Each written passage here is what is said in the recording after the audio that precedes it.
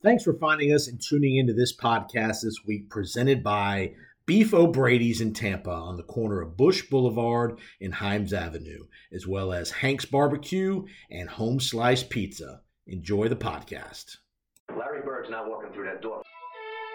We talking about practice. Not a game.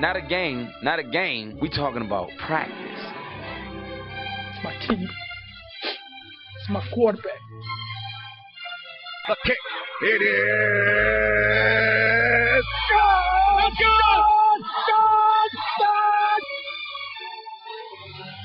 To be the man, you gotta beat the man.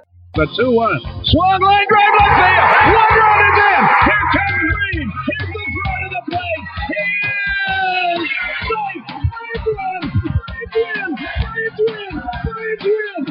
Braves win. This is the Powers on Sports podcast. Welcome back. Appreciate you finding us on another episode of the Powers on Sports podcast. I'm your host, Jason, down here in lovely Tampa, Florida, as we wrap up the month of November and head to the month of December. Only about 25 days left till Christmas. Have you started your shopping yet? Hopefully you've started listening to some Christmas music. I always love listening to some Christmas music this time of the year. Got a good episode for you this week. Got two guests for you. We're going to talk to Sean Kelly. Sean is the new play-by-play voice of the Florida Gators. I talked to Sean, did a simulcast with one of my other podcasts, the Florida Football Insiders. We talked to Sean about his taking the Florida job, moving down to Gainesville and his career and such. So I think you'll enjoy that. Sean took over for voice of the Gators, legendary voice of the Gators, Mick Hubert, who had been with the Gators for many a moons. So Sean jumped aboard with us, talking. We talked to Sean late last week as he was prepping for the Florida State game, which turned out to be a barn burner in year number one for Sean. 45-38 Florida State win, highest scoring game ever in the series between Florida and Florida State. So we talked to Sean Kelly. We're also going to talk to Mike Neighbors. Mike is an Emmy Award-winning broadcaster. He's an author, a professor. He works for the New Orleans Saints. He covers the Saints. He's got his own content series that he's created on YouTube called Errands, which he's going to talk about. Mike's just a great guy to talk sports with. He's made a great transition in his career from the pure broadcasting side of things to public speaking. Again, he's an author. He wrote a book with Drew Brees, which we'll discuss. Mike's doing a lot of great things, so you'll enjoy our chat with Mike as we talk Bucks, Saints a little bit of some of the NFL, some World Cup, and all kind of good stuff with Mike Neighbors. So two good guests for you. Before we get to Sean and Mike, I'm going to give you some thoughts on the World Cup. I'm going to give you some college football thoughts and a couple NFL things as well. So let's start with the World Cup. The United States gets out of the group with England, Wales, and Iran with a dramatic 1-0 win in the third pool play game versus Iran on Tuesday. Christian Pulisic delivers the goods with a first half goal. He gets injured on the play, doesn't return after halftime. All indications are that he'll be okay for the game on Saturday. But the United States sweats it out the last 10 or 15 minutes of that game. Iran had several good chances, but the United States figures out a way to get through. They get 5 points out of the group, 2 draws and a win. So good job there, Berhalter, getting them through. England wins the group with on top of the group, and the United States come in second in the group. So the Netherlands are on deck for the United States in the round of 16 knockout round. Game is on Saturday at 10 a.m. Eastern time. Remember, all games are on Fox or FS1. This game will be on Fox for sure on Saturday, leading into their college football coverage. But again, the Netherlands are on deck for the United States. I think it's a winnable game. Remember, after the knockout round, there's no more draws, so they'll play extra time if need be, and then they'll go to penalty kicks if need be as well. So you'll play, you'll play 90 minutes, obviously, of regulation. I believe you'll play 2 15-minute not sudden death overtime, so they're not sudden death. So you can score as many goals as can be scored in the 30. You're going to get 30 extra minutes, and then if the game's still tied after the 30 extra minutes, you're going to go to penalty kick. So the USA Netherlands, again, the couple questions I'd have for the United States. One is a goal scoring is still an issue. They had some good chances. They had a Timothy Weah goal was called back due to a offsides. He was offsides by just a fraction. Would have made the score 2-0 against Iran early in that game in the first half. But again, goal scoring has been an issue for the United States. And the other question is, what is going on with Gio Reyna? Why is Gio Reyna not playing? The highly touted 20-year-old son of Claudio Reyna. If you remember the United States team back in the 90s, Claudio Reyna was a big player. But Gio Reyna, his son, is a big player at 20 years old. Has only played, I think, one time in one out of the 3 matches. What's going on with him? Why is he not getting minutes? You have to think he's got to be involved in the game plan here significantly against the Netherlands. The Netherlands are a good team, not great. I would say they would probably be the 6th or 7th betting favorite to win the tournament. They're not a vintage Netherlands team, but they are a good team. The Netherlands will be favored going into the game, but it's definitely a game I think the United States can win.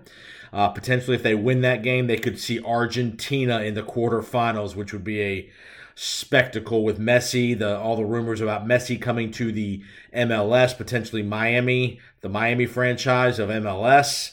But again, the Netherlands, United States, Saturday, 10 a.m. Mexico eliminated today in their group with Poland. Poland advances as well as Argentina.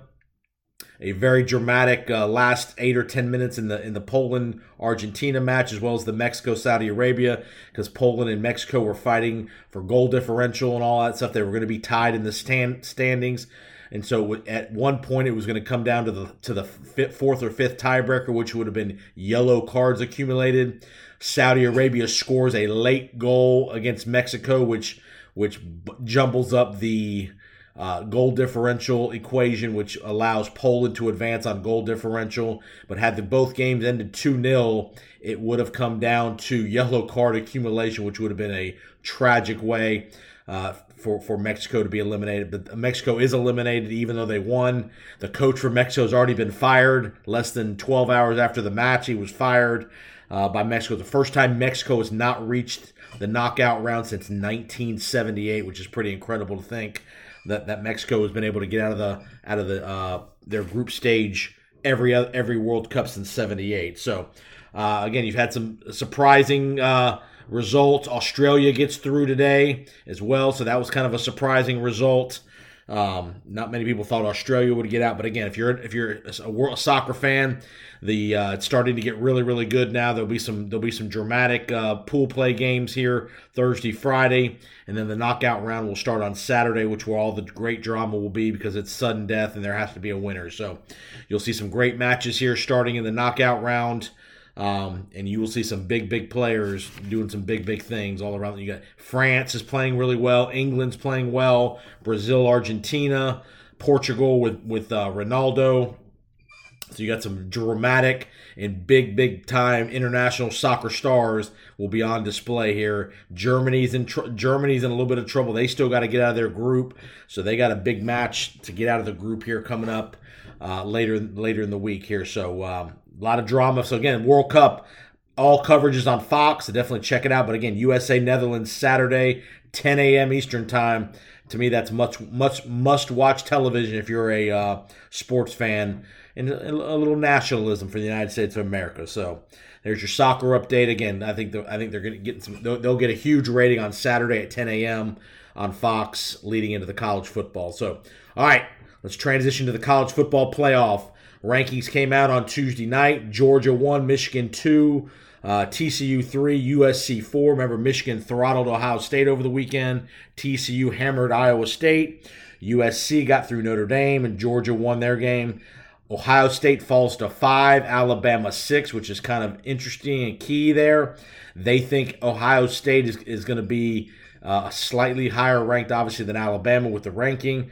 So in the event TCU or USC loses, there will be a debate. I don't think, God, it's going to be the debate for the selection committee is going to be this: one of two things. What if both TCU and USC lose over the weekend? What happens? To me, USC has to win the game Saturday in the Pac-12 Friday night in the Pac-12 title game against Utah. USC is not getting into the playoff, not winning the Pac-12, and with 2 losses, with both losses being to Utah. That's not happening. So USC is in a must-win situation for them. TCU is the intriguing part here. What if TCU loses to Kansas State on Saturday in the Big 12 title game? They've already beaten Kansas State once.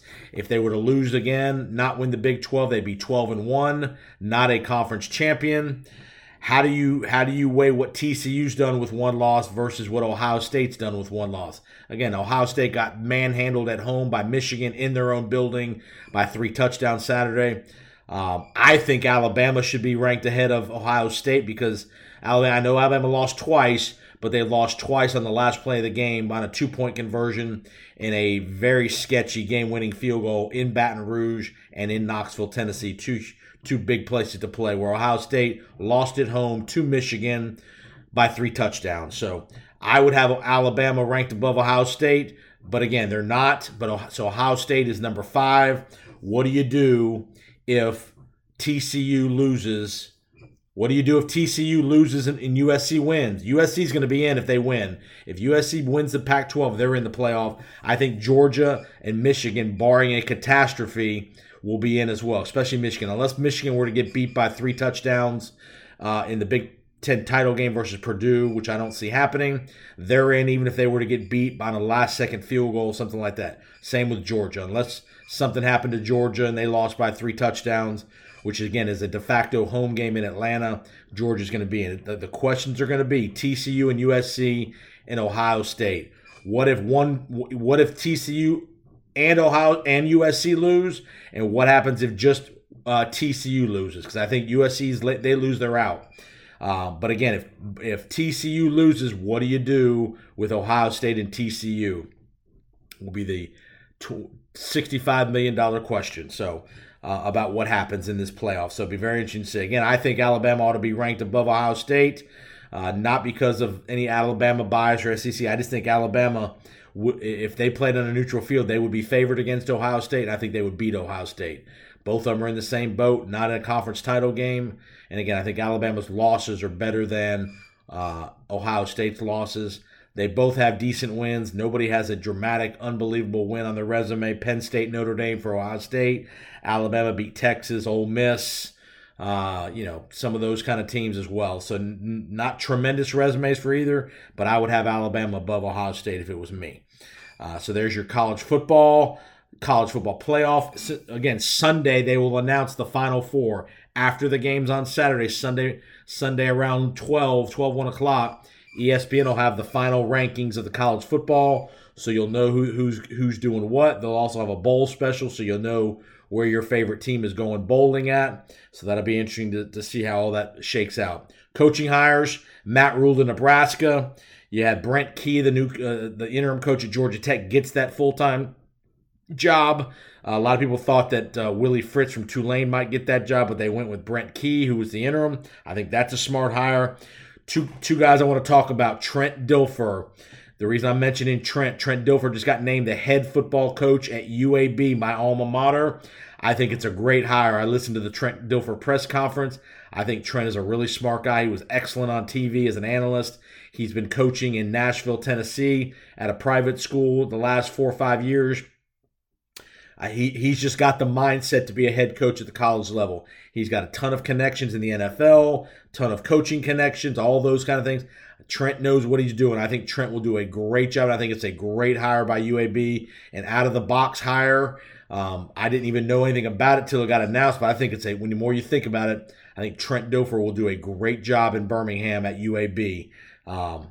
Again, that would have been something, if I'd have thought about that, that would have been a hire potentially for a place like USF down here in Tampa as well that I thought would be a good hire. But Trent Dilfer, kudos to the UAB administration for hiring Trent Dilfer. I think that's going to be a big win for them at UAB, the Blazers. All right, the last guy I want to talk about is Deion Sanders.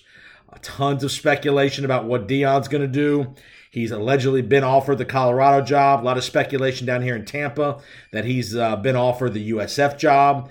Obviously, with Cincinnati now being open, with Luke Fickell going to Wisconsin, there's interest out of Cincinnati and Deion Sanders. So I think you're going to hear something from Deion here by the weekend about what he wants to do. I think it's down to USF or Cincinnati. He's got to weigh the options. Does he want to be in the Southeast, the southern part of the country where he knows where he's got more recruiting connections probably than he would be in Cincinnati, Ohio. He grew up in Fort Myers, which is only a couple hours from Tampa. The weather's better. The recruiting base is better down here, so it's going to be interesting to see what Deion decides to do if he wants to go to USF, Cincinnati, or potentially stay put where he's at Jackson. I don't see him staying put at Jackson State. This is a great chance for him to, even if he's only at one of these mid-majors for 4 or 5 years, 2 or 3 years, turns them around, he'll have an opportunity to go to a bigger job if that's what he wants. He may want to build a program from where it's at. Again, Cincinnati's a better job than USF, but there are different challenges with Cincinnati, who is now going into the Big 12. USF is now in the AAC. So there's lots of drama down here, especially in Tampa, about what Deion Sanders is going to do. We should know something by the weekend on that. So there's your college football. A couple NFL notes. Aaron Rodgers injury. How will Green Bay play this as far as Aaron Rodgers, Jordan Love? Remember, Green Bay has one more game, and then they're off in Week 14. So there's, who knows if Rodgers is going to play this Sunday at Chicago. He's indicated that he's going to do everything he can to play. But it will be interesting come Sunday what the final call is by the Packers. If he's in a position where he could play, do you play Rodgers going into the bye, or do you give Jordan Love, who looked pretty good on Monday night when he did play against the Eagles, do you give Jordan Love the game in Chicago, go into the bye week, and potentially shut Aaron Rodgers down for the remainder of the season? Packers are not going to the playoffs. They're mathematically still alive, but their percentage is like 3% to make the playoffs. They would have to win all the rest of their games and need a lot of help. I don't see that happening. So again, very interesting organizational decision. What do you do with Aaron Rodgers either this weekend or post-bye? With his injury situation, you want to be able to see Jordan Love, so get him some snaps as we go down the stretch here. So it'll be very, very interesting to see what happens. I've made the prediction. I've made the comment that I think if Tom Brady doesn't return to the Tampa Bay Buccaneers next year, we don't know what his future is. He's indicated that he loves the competitiveness of football. Obviously, his personal stuff is now resolved with his divorce being final. If Tom Brady wants to play again next year, I think the Bucs would definitely want him. But if Tom Brady wants to play, but he doesn't want to play in Tampa, remember he's a free agent. The Bucs contractually are not going to be able to franchise tag him. I know he negotiated that in his contract. He's going to be a true free agent. Does Tom Brady want to go to a third team to end his career? I don't think so personally. But if Tom Brady plays or retires and doesn't play for the Tampa Bay Buccaneers, I have a strong feeling the Bucs are going to would make a strong play for Aaron Rodgers. I think the Bucs are still in the win now mode the next couple of years. I think they would bite the bullet and give up 2 number ones for him, in my opinion. So if the Green Bay Packers ever wanted to get out of that deal, potentially, they're going to still take a hit salary cap-wise with the signing bonus of all the money they gave him. But they would I think there would be plenty of suitors for an Aaron Rodgers if they wanted to trade him. Would they trade him to the NFC? Who knows? But don't be surprised if Aaron Rodgers is on the trade market if the Tampa Bay Buccaneers, again, assuming Tom Brady doesn't play for the Bucs next year, the Bucs are going to be big quarterback hunting, looking for a big quarterback. So, but again, interesting decision that the Packers have to make here these next 2 or 3 weeks, involving the injury to Rodgers as well as their standings and getting the opportunity for Jordan Love to get some meaningful snaps in some games. December, the month of December is always about which teams, the good teams, start to rise to the top here. Everybody's got 6 games to go. Most everybody in the league will have 6 games to go after going into this week. You're going to know who the good teams are in the month of December. I know lots of teams. Some teams are struggling, like my Buccaneers. Some teams, some middling teams, the 49ers, some teams in the AFC. You're going to know by the end of December who the good teams are. And I know that's towards the end of the year, but the best teams rise to the top here in the month of December. So again, just because a team's off to a fast start, you got to finish the season strong, and not everybody does that. So a lot of people are not sold on the 9-2 Vikings. A lot of people think the Eagles still have stuff to prove. But again, these first couple weeks in December will give you a good litmus test of which teams are for real teams and which teams maybe haven't been playing great, are going to find that that chemistry and that whatever teamwork, whatever you want to call it, and you're going to see you're going to see a team or two that's been struggling rise up here and make a run here late in the year. And again, Tampa Bay would be a possibility here, in my opinion. Too many good players for them to be just continuing to be so mediocre. But again, you'll know here in these next couple of weeks which teams are real and which teams are kind of paper champions here. Interesting, Mike White, great performance by the Jets. Mike White ain't going nowhere. He's going to be the starting quarterback for the foreseeable future unless he throws horrendous interceptions back-to-back weeks. But they're rolling with Mike. They like Mike White. That locker room likes Mike White. He played well. He's competent. He's a professional. You're going to see Mike White play a lot of games here for the New York Jets in December. The return of Deshaun Watson this week. His suspension is over. He's been reinstated. He's starting in Houston, of all places. I think you're going to see some major upheaval outside the stadium in Houston on Sunday. There's already been reports that some of the alleged victims are going to be protesting at the stadium on Sunday. You will see a ton of media coverage involving Deshaun Watson at the stadium on Sunday. OBJ, what's he going to do? When's he going to do it? He had the incident on the plane over the weekend. I got two things to say. One thing to say to OBJ. Buckle your damn seatbelt. Nobody gives a damn that you're a star player. Put your damn seatbelt on. If you want to go sleep the whole trip, great. Buckle your damn seatbelt and go to sleep. But for you to make such a scene, to have yourself removed from the plane and inconvenience another 200 people on the plane is an absolute joke. Joke, and you should be ashamed of yourself. You know, it's just ridiculous. And for guys like Stephen A. Smith on TV to defend him, that's a joke too. And Stephen A., you should be ashamed of yourself for doing that too, because that's just about as inconsiderate and about as rude as you can be on a plane. Put your damn seatbelt on. If you want to go to sleep, you're not feeling good. That's fine. Go to sleep. Wake up 5 hours later with your damn seatbelt on. That's all I got to say on that. A couple game picks for the weekend. I like Kansas State to figure out a way to beat TCU on Saturday in Dallas. Again, we'll see what happens with TCU if they do lose, but I like Kansas State. In the NFL, I do like USC. I think USC will find a way to beat Utah on Friday night in Las Vegas. In the NFL, I like the Giants getting 2.5 at home against Washington. Again, a lot of people all over the Commanders are playing well. I just got a funny feeling the Giants coming off of Thanksgiving, some extended time off to rest, getting a couple guys back. I like the Giants at home against Washington. You got a huge matchup, Miami and the 49ers out in San Francisco. Huge stretch for Miami, 3 in a row on the road. They have 2 West Coast games, and then they go to Buffalo the next 3 weeks. So we'll know a lot more about the Miami Dolphins. You got Kansas City going to Cincinnati, which is another game, a rematch game from the playoffs last year. I like Kansas City in that game with a little revenge.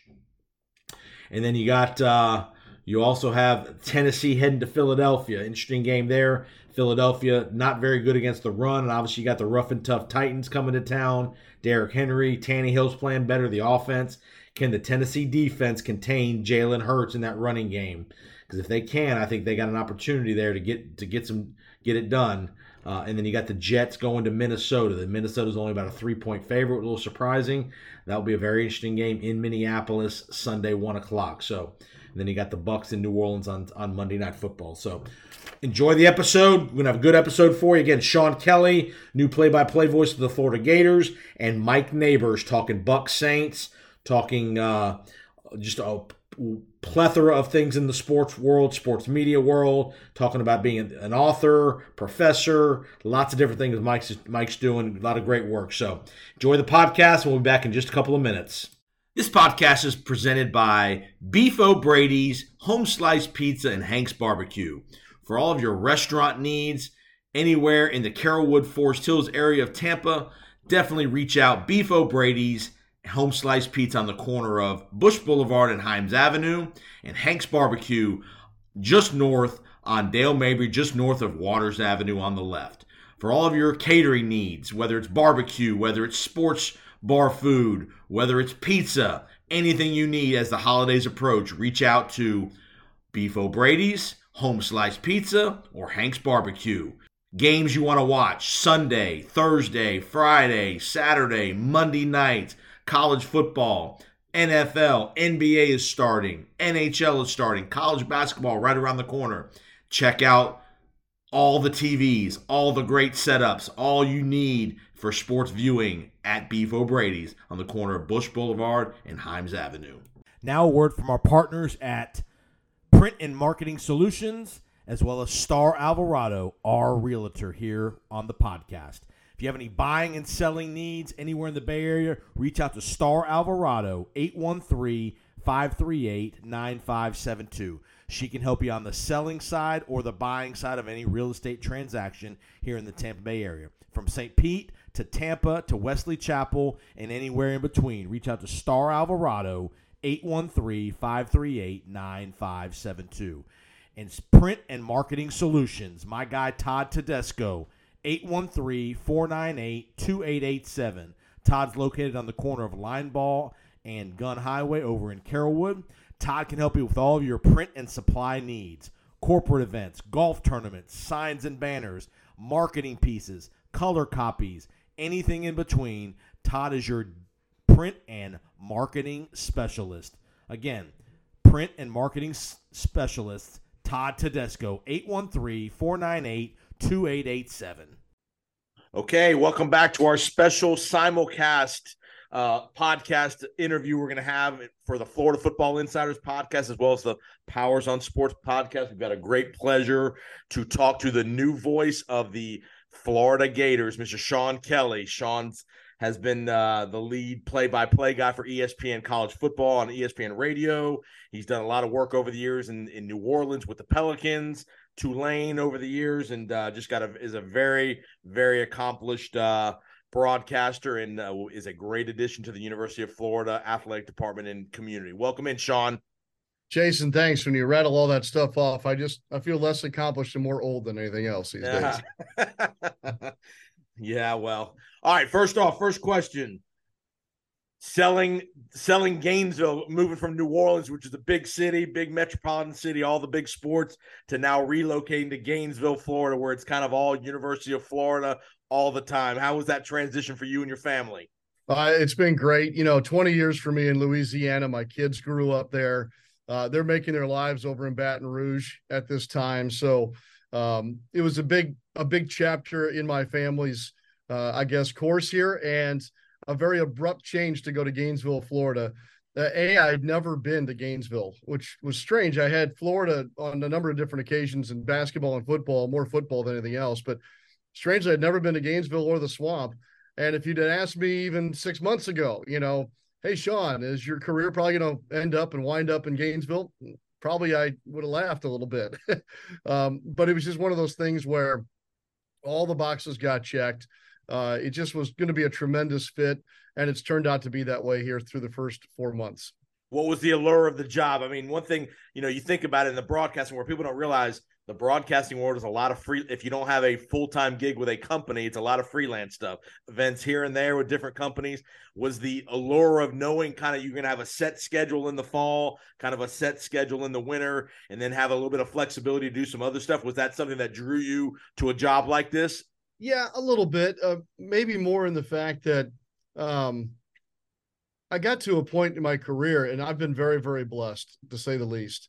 And things were going very well at ESPN. I got a lot of questions like, well, why do you want to leave ESPN? I said, well, I don't. I was in the midst of negotiating my next contract with ESPN. Things were great. I loved getting back to doing multiple sports again, as I was doing the last 3 years full-time with Mickey Mouse there. And in this sense, there were a couple of things in play. One was that I missed a little bit being a part of a team. Sharing in that journey with whether it be an NBA team or, in this case, a college team as it was early in my career. It was funny when I was at ESPN, I enjoyed like going in, doing a game, and then see you later, really no emotional investment. Right. And look, when you do now what I'm doing for a particular entity, you're emotionally invested. So the wins feel great. The losses are tough, but at the end of the day, you're a part of something. You wear the colors. You're tracking these young people's lives athletically, and sometimes off the field or court too. Throughout the course of not just a season, but maybe even a very special time in their lives. And so I missed that in a lot of ways. So there was that. And then because I've been as blessed as I have, I guess I got to be a little bit choosy about what would be next. Yep. And Florida is an iconic brand in college football, basketball. And we're talking about a very short list, I think, that would achieve that kind of a label. So I would put that there. And then, of course, everything else has to make sense. The finances have to make sense. Wife has to be on board with this. Sure. You have to think about, hey, look, and I always think about this with any job I take. Will I be happy there in 10 to 20 years? And that seems ridiculous. And probably most people who are life coaches would think that that's not healthy. But I don't look at jobs as I'm going to go there for the next thing or this is a short-term deal. I always go into these things thinking long-term. And I love the long-term prospect of being at Florida. And the last thing was the people. I did my homework on Scott Strickland and Billy Napier coming in, Todd Golden, right. What this baseball program is here. And really across the board, the entire athletic program, this place wins They do. a lot. And while it doesn't seem like that here recently in football, track is coming off of, a first sweep ever of the men and the women national championship. Volleyball is competing for a championship. Swimming and diving has Olympians crawling all over the place. I mean, it's a special, special place and a fan base too that is as passionate as any in the country. So sure enough, I tried to put as many boxes out there to be checked, and they just kept checking boxes. And then the last bonus piece there was the fact that ESPN wanted to keep me in some way if I did decide to take the Florida job. They were super supportive. And when they came around and said, hey, look, we understand this, and it makes a lot of sense. If you can you stick around in maybe a smaller way? Yeah. And when they offered that and Florida said, we think that's a good thing too, then, spiritually, financially, emotionally, all of it made sense. Yeah, it gives you the ultimate flexibility to kind of do what you want to do and not be committed to being on the road, the NBA circuit where you're on a road trip for 10 straight days and you're not at home. You're going to be home every couple of days, even if it's on a road trip with Florida or an ESPN gig, you're going to be back in a couple of days. Yeah, and again, all of these jobs, as have their pluses and minuses. So, if you're just doing the NBA schedule, yes, during the NBA season, it is an absolute grind. But because it covers this certain chunk of the year, you have the off season. My kids love the off season. So there's always a trade-off. And I don't think any of us should be complaining about being in this position if you get it, because Sure. This is what you dreamed of doing. If you didn't love this, you'd be crazy to do it. So if you get the chance to do it, then you're just trying to figure it out as far as that schedule goes and just managing a non-traditional type of job. So you're in an interesting position coming into Florida when you did. New football coach, new basketball coach, and you all in the same kind of cycle here in the offseason. How has that been? Obviously, you're replacing a very fond, very long tenured legend in Florida, Mick Hubert, who's been the voice for the Gators for 30 years. How you having to earn that trust of the Florida community and the Gainesville and the Florida fan base all around the world of Sean's now the new voice, and obviously you have your own style of calling games. How has that worked with you and you jumping into that role, replacing such a legend? Yeah, I'll start with the Napier Golden thing first. You brought up the fact that I'm coming in as the new guy along with those two. And look, that wasn't, a major decider for me, but certainly an intriguing one in that I enjoy process. I get in on the ground floor with both of their programs. Sure. Get to watch those guys build, if you will. Yeah. And and be with them day one. Work to what they would like to have our process be, broadcaster coach, as opposed to, trying to wedge into what somebody else had already been doing. Now, the Mick thing. We're talking about a legend here. We're talking about a guy who was in this chair for 33 years and adored by their fan base, rightfully so.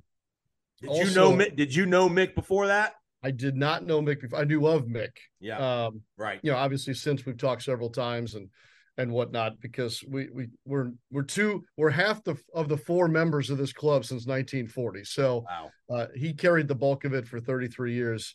And I got a lot of, you've got big shoes to fill and whatnot. And do I have a signature phrase? Mick had, "Oh my," and, right. Put that on a t-shirt and everything else. I'm not a signature phrase kind of guy. As far as the big shoes to fill, clearly, but I felt like maybe more so at this time in my career than any other, that I could follow somebody like that. Yep. and be okay. You mentioned a very key thing, the trust with the fan base. Mick earns that trust over 3 decades of work, shares in championships with them, shares in heartbreak too. So I am in pursuit of that trust. I won't be Mick Hubert in any way. If a fan, wants to reminisce about the 2004 Florida football team, right, I probably can't help you on that. But every day moving forward, we'll have that shared experience. So I guess my end of the deal is this: I will give you everything I've got, and I will be as orange and blue as you might imagine. Yep. And we'll go from there. And I think that over time it will take care of itself. And the cool thing about being in a place like Gainesville, as opposed to maybe New Orleans, when you're at the Publix at Gainesville, they're going to know who you are. Where if you're in New Orleans, you're at a movie theater, people might know the voice, but they may not recognize that you're the voice. Whereas in Gainesville, they're going to know who Sean Kelly is at the grocery store, at church, at whatever thing you're doing. Yeah, especially in Gainesville. And then, it's becoming that way across the state a little bit too. Yep. Just read a study. There's over 3 million Florida fans in the state of Florida. Oh yeah. So it's more, sometimes it's weird in that when you live in Gainesville, schools here in Gainesville, you only kind of think as Gainesville as your universe. And with Florida, it's a much bigger situation with that. We're also talking about, nearing now 500,000 living alumni. So as I said earlier, it's a national brand for sure. Sure. It was interesting whether it was in the NBA or maybe more so in my years at ESPN, you're kind of nationally known, right? That doesn't make you famous or identifiable. I still had some measure of anonymity going on. Sure. So now I think in some ways I'm nationally known through my ESPN work, and I'm locally famous now here in Gainesville because of the Florida Gators. And now with all the different broadcasting technology, people all over the world are listening to Florida Gator games every single night. Every basketball, football, baseball, whatever. You guys have those outlets where they can listen to that stuff. Where when Mick started, that wasn't available. No, it wasn't. And this is an interesting point or thing that you bring up here, is that when I was getting ready to decide upon this job, I had to kind of figure out what the voice of the Gators would be here in 2022. In the sense that when Mick started his run here in Gainesville, or when I was starting my career, around the same time, radio was a much more upfront medium than it is now. Everybody can kind of get the game basically on this now, yeah, or they can check scores through social media and everything else. My son is 22 years old. So the challenge for me, I think, here in this next phase of the job is how do I be the voice of the Gators, not just in the traditional sense, which I'll do, but how do I be the voice of the Gators to that 22-year-old like my son, who's right, maybe not consuming the game in the traditional sense on radio. And so in what ways can I serve that part of the demographic too? Absolutely. All right. So you grew up in St. Louis. Obviously, St. Louis has a very rich pedigree when it comes to sports broadcasters. Costas, Buck, Joe Buck, Jack Buck, and many more. Was that kind of your influence of wanting to get into this industry and kind of on a full-time basis? Yeah, I think there's two things here. One, we all get to this place in our lives athletically that we realize that we're not playing much beyond where we are. Right. For me, obviously, high school and maybe, a chance to play a little baseball beyond that. But other than that, my desire was to work in sports in some way, because I certainly wasn't going to play it. I didn't really have the appetite for coaching, and I was, I guess, romanced by these broadcasters you mentioned. And it was not only the quality of the broadcaster, Jack Buck, Bob Starr, Dan Kelly, I'm just thinking of people like that growing up, but also their connection to the community. St. Louis is a big time baseball town. When I was growing up, it was a football town too at the time. Yep. Hockey certainly was on the landscape, but these broadcasters weren't just the voices of their teams, but they were also ambassadors for the team and pillars of the community. And I would see that, and I desired to have something like that. And so when I went off to college, the original goal was to kind of like follow my new mentor in college, which is Mike Reese at Southern Illinois University, Mike Kelly at the University of Missouri, also an SIU guy. So maybe I could be the voice of a school. That was the first that was the goal. I achieved that by going to Tulane, and let's just see what goes on from there. The NBA thing was a massive curveball. And so my career took me down that path, and I was in the league for almost 15 years. But here I am back at being the voice of a school. But again, all these things go back to St. Louis, as you mentioned, and wanting to be more than just the guy who calls the games on the radio. And I feel like that's going to happen here a little bit at Florida. So as a broadcaster, you want to try to tell the story of what's going on in front of you and all that, and be as descriptive as you can.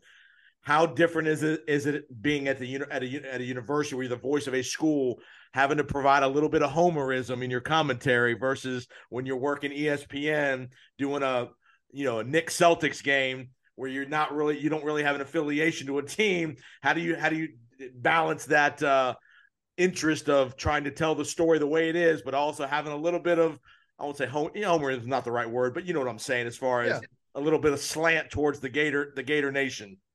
Yeah, I think that when people turn on a Gator broadcast now, they know it's a Florida Gators broadcast.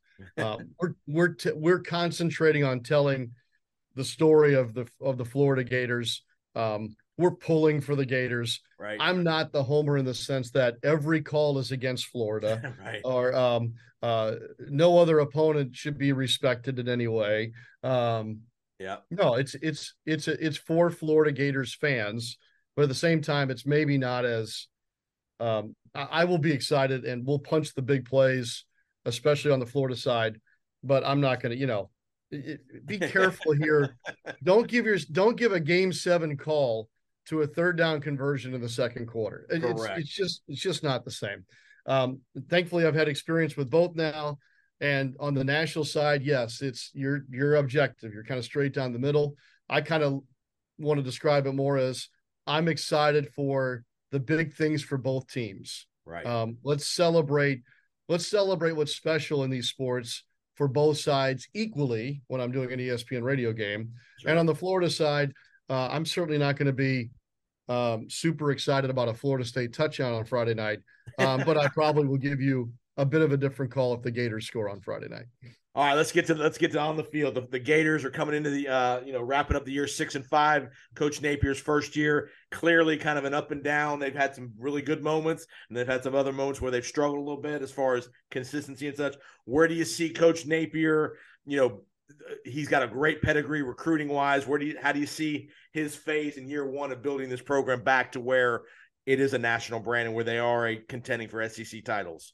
Yeah, wins and losses, I would say now after last weekend, they're probably one game off of what I thought it would be. I thought they'd be sitting at 7 wins right now, heading for Florida State, and I thought that 8-4 would be really, really pretty good for Billy Napier in his first season with the talent that he inherited, and you'd be bowl eligible. I felt like getting those extra bowl practices would be a huge thing for this team in its first season.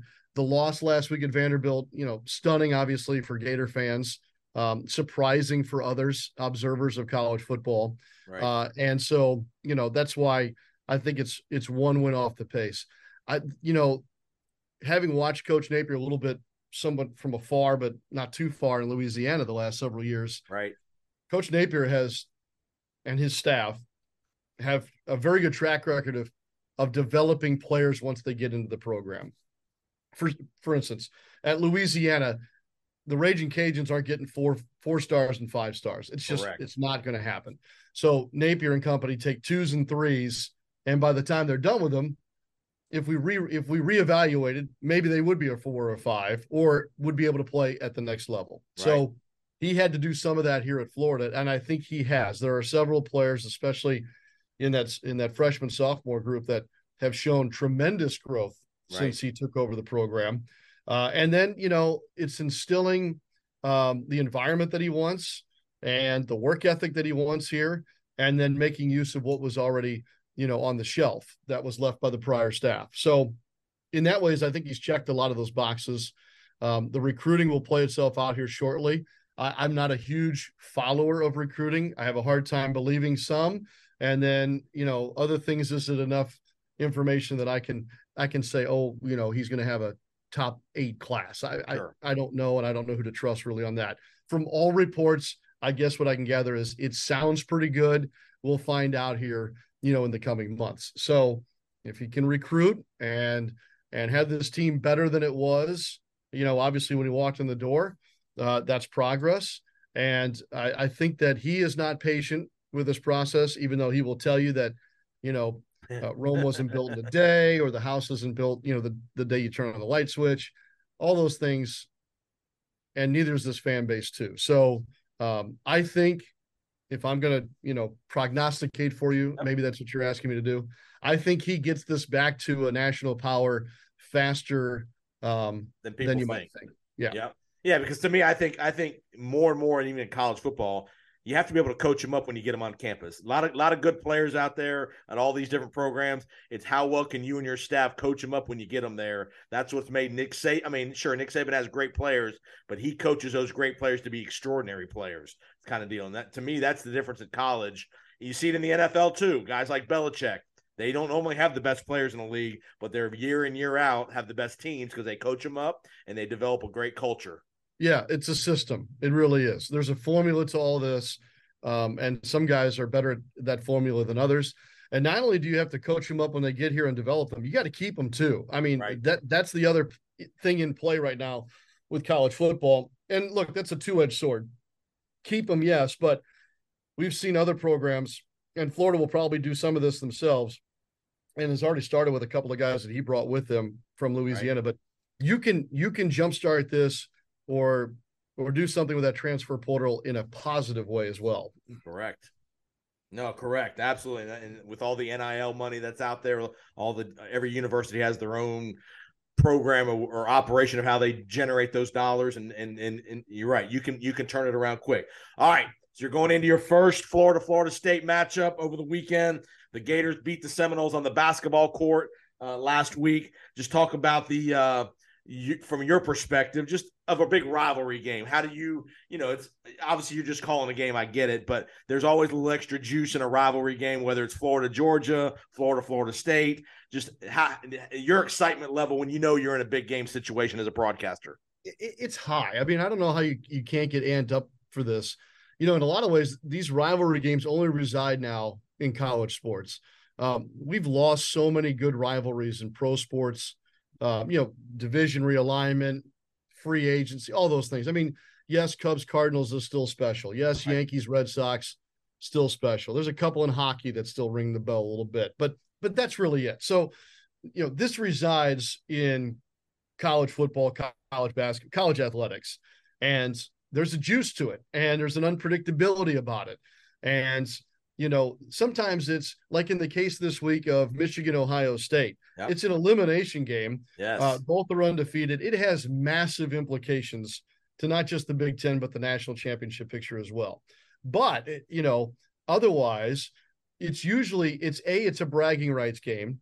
B, it's a chance to ruin something for the other team. And we see that probably more often than not in college athletics. There's the team that's kind of on a roll, and maybe you haven't had the best year, but boy, wouldn't it be nice to make sure that they don't as well. So all those things play into it. And then, of course, you have the proximity in this situation. You have families that have Seminoles in the family and Gators in the family, and you have these kids that played together perhaps or against each other in high school. Sure. All those things play into it, not to mention obviously pageantry, tradition of when this game is played, time of year and whatnot. And even in this situation here, not even in the same conference, but yet nobody seems to that doesn't seem to matter. Even though off the field, there was this talk over the summer with all the conference shakeup. Hey, would Florida State go to the SEC? Right. Oh, well, Florida will never let them. Or just stuff like that. Barrett Jones, my former ESPN radio football partner, he played at Alabama and whatnot. I know he had a great phrase. He would always say, bring me all the petty, and I'm on board with that. Give me all the petty here in a rivalry game and in college athletics, because it's just fun.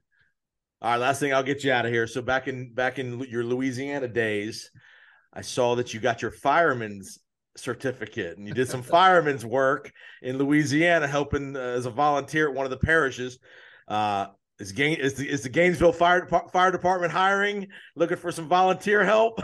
I would be more than happy to help them in any non-firefighting role.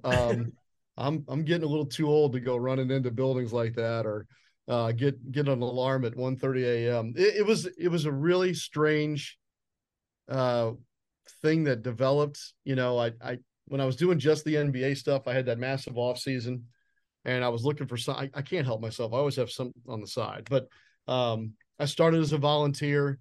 You do you do this much training to be a volunteer, and then I loved it, and there was a need for me as kind of a flex person with my schedule. Yeah. So I just kept training, and eventually I got, fully certified and became a paid firefighter, and enjoyed doing that for, 5-6 years, I guess it was, until my ESPN career started to take off in conjunction with my NBA. And it's simple math. Like, in order to stay as a paid firefighter, you have to complete X number of hours of training every year.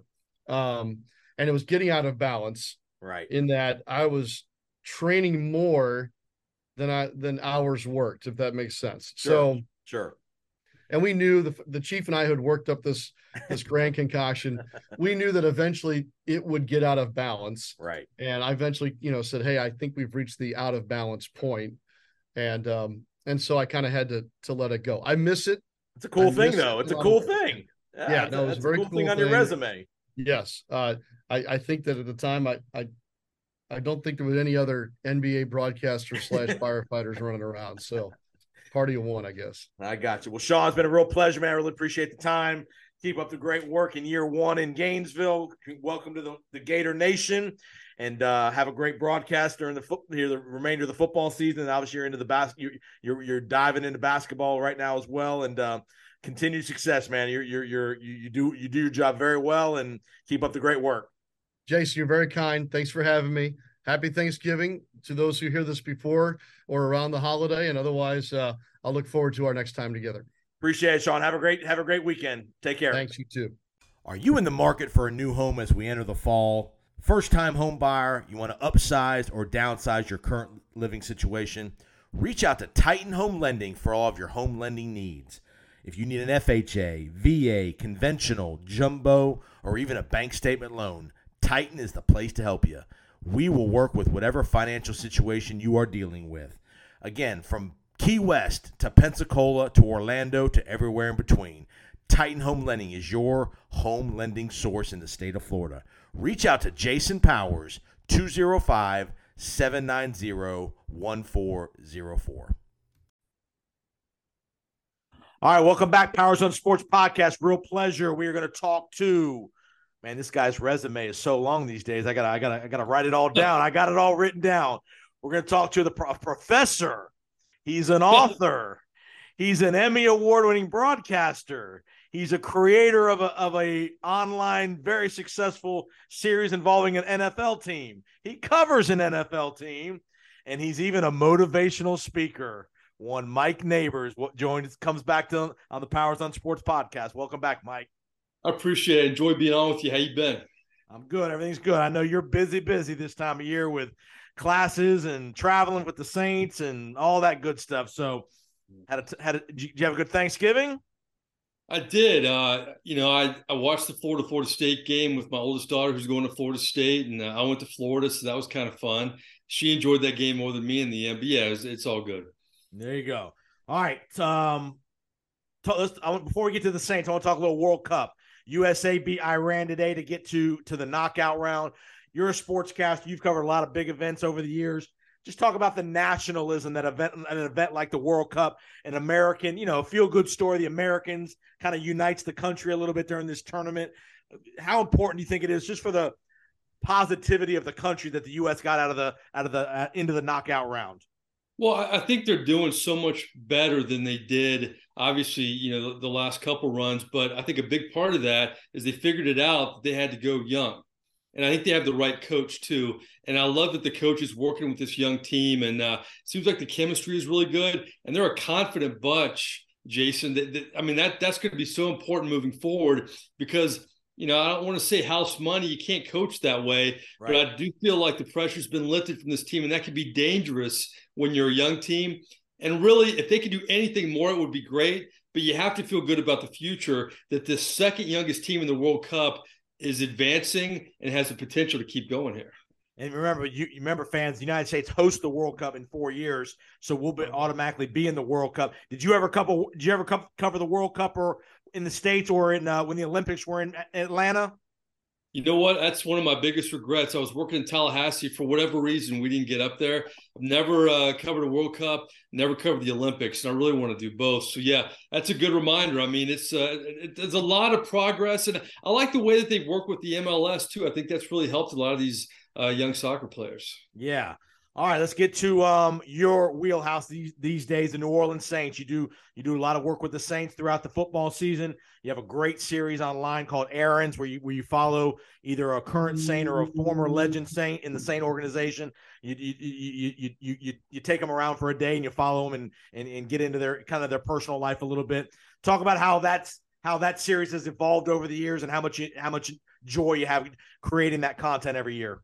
Well, I mean, everybody in the media knows this, and I think a lot of fans can realize that we don't get one-on-one interaction with athletes as much as we used to. Social media is a big part of that. The athletes have their own platforms. Then the pandemic hit. There's another generation of athletes that just interviewed us via Zoom for a while. So I created this 4 years ago because the reason I got in the media, frankly, I love telling stories and I love relationships. And because of the reasons I just stated, we've lost that over the last few years. So I wanted to create a series where I could kind of rekindle that a little bit. We started with Dick Vitale. He was, as Dick Vitale is always, fabulous. Awesome, baby. He was great.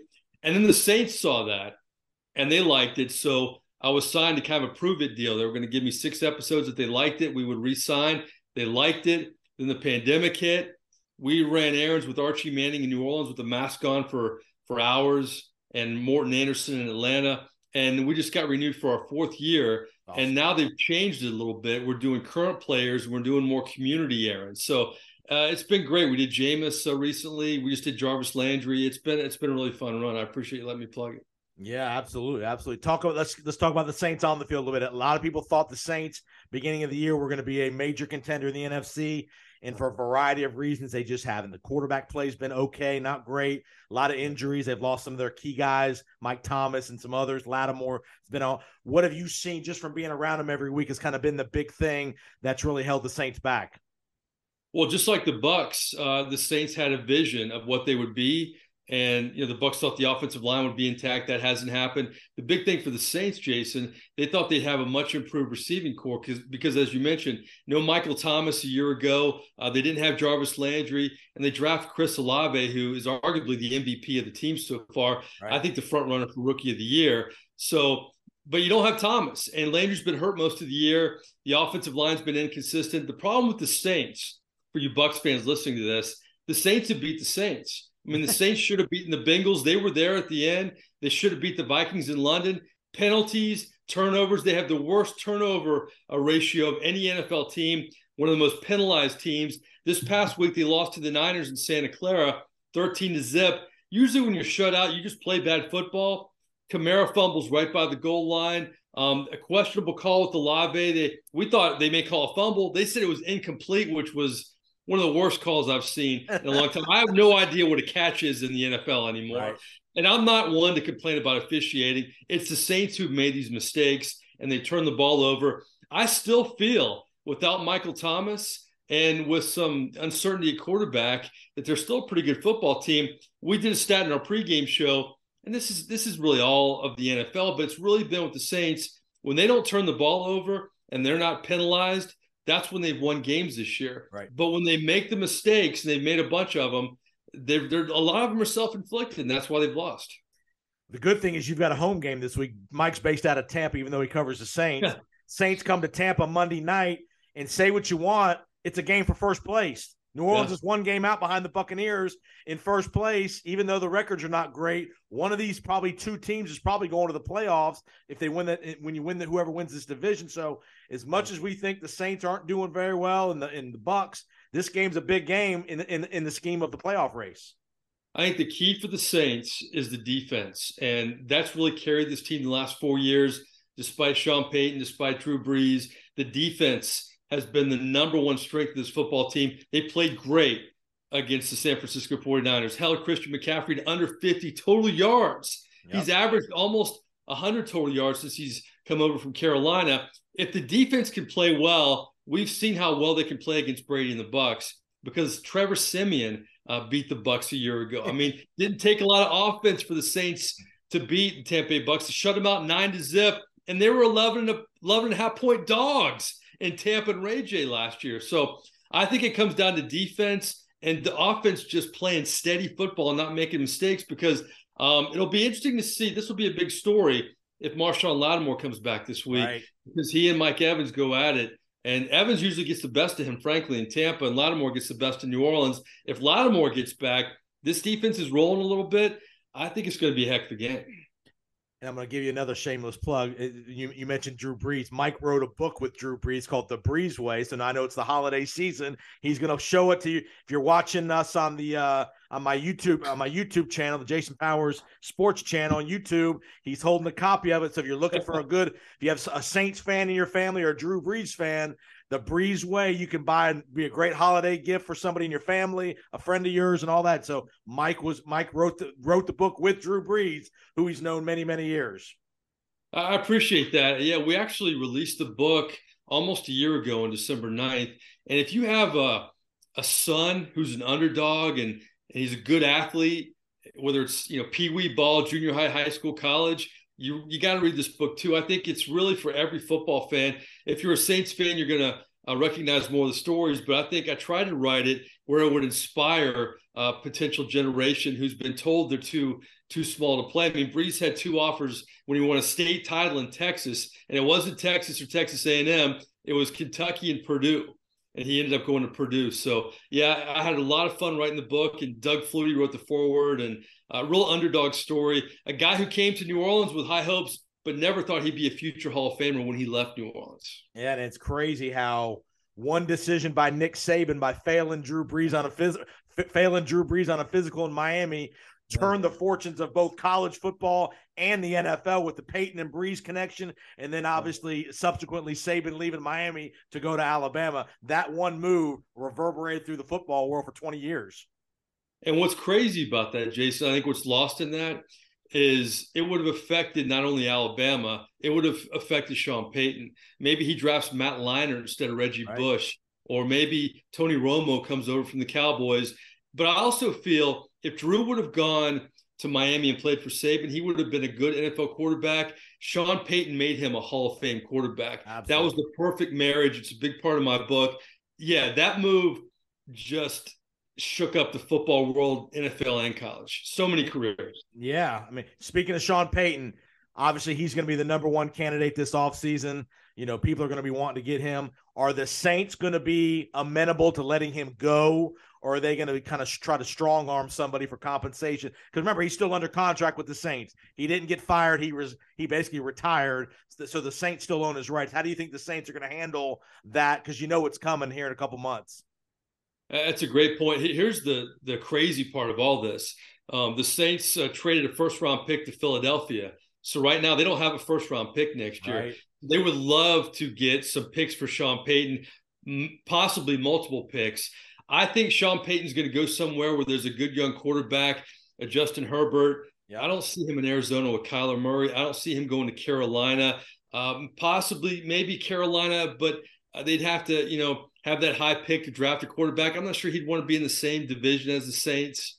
He still has a lot of loyalty and a lot of emotion towards that city and franchise. But yeah, I think in a perfect scenario, he would go to the LA Chargers, the AFC, the AFC, get him out of the NFC, and they get picks, because next year, the more they lose, the happier Philly is, because that first round pick is getting better and better.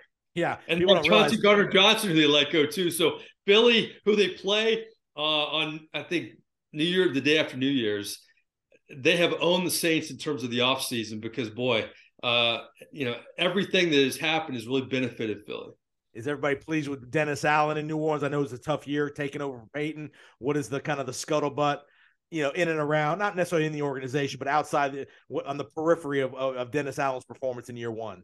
I think there are parallels with the Bucs and the Saints, because when you lose to Sean Payton, Jason, when you lose to Bruce Arians, those are alpha dogs, man. Yep. They walk out of the building. There's a little less pressure. I think there's a little less emotion. Todd Bowles isn't the emotional guy that Bruce Arians is. Dennis Allen is not the emotional guy Sean Payton is. Right. These press conferences these days, he doesn't snap at anybody. Sean Payton's very quick to pull the trigger and question a question. So I think those are the parallels, that you have two guys that frankly failed at their former jobs, Bowles with the Jets and Dennis Allen with the Raiders. And no, Saints fans aren't happy with him. They're not happy the fact he's not aggressive, didn't go on a few 4th and shorts against the San Francisco 49ers, is not doing a lot of things that frankly Sean Payton did, just like Bowles is not doing a lot of things that Bruce Arians did, right? Very similar. That's a great point. That's very, very similar. Mike's also a motivational speaker. Mike's really gotten involved in the motivational speaking world. He does a great job. Go to his website. Tell everybody the website. You got these cool videos that you do on different topics. I was watching a couple before we started. Awesome work, man. I really appreciate that. Yeah, that's my passion moving forward. Is I'll always be a sportscaster, but I really feel that all of us can use the skills that we have. You do it to have a different career later in your life. And I knew for a long time I wanted to teach and I wanted to speak, but frankly, Jason, I didn't want to do it until I succeeded and failed, so I could talk to my students about what not to do, what to do. And I just finished up my second book that I'm going to debut this spring. It's called Don't Quit, Pivot. I mean, a year ago, I wasn't teaching. A year ago, I hadn't written a book. And a year ago, I wasn't speaking. And I'm doing all three now. But I'm using all the skills I have attained for years as a broadcaster. And I don't care if you're an accountant, if you're a pilot, if you're a doctor, if you sell insurance. We all have skills, especially around the age of 50, that we maybe didn't use as much as we wanted in our career, but take those skills and channel them to something else that you may like even more. No, that's a great point. There's a lot of us that all go through failures in our life, unexpected or expected. I mean, a lot of as much change as there's been in society the last 10, 15 years with the economy and just everything going on, COVID, lots of people have to be prepared to make a change when it's something you don't even want to have to think about doing, but it's forced on you because of just life circumstances. Absolutely. And, it's important for people to know that they're not alone. And in my book, I talked to 4 former sportscasters.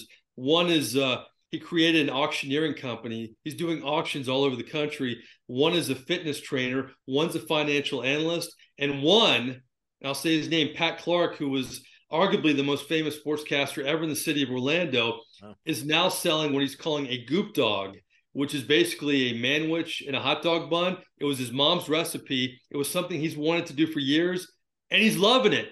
And all of those guys I just mentioned are loving it. So I give a lot of examples of men and women who have pivoted and have changed their careers, but mainly follow their passion when they pivot. And I think that's the important thing. We only get one at bat, right? Right. Do what you like to do. And if it doesn't work out, do something you like, maybe even more so.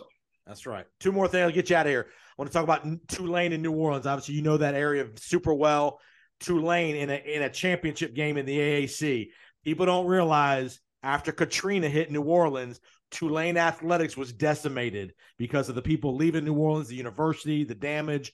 What a story Tulane and Willie Fritz is building there, getting back to an AAC championship game this weekend against UCF, hosting it in New Orleans. I think Tulane went through a period because of different reasons, the same kind of period the USF's going through right now. They hired a lot of coaches they thought had potential to turn things around. I mean, they hired Curtis Johnson, who was the wide receivers coach for the New Orleans Saints. Big-time recruiter when he was at the University of Miami, recruited Reggie Wayne back then. They thought that would be a home run.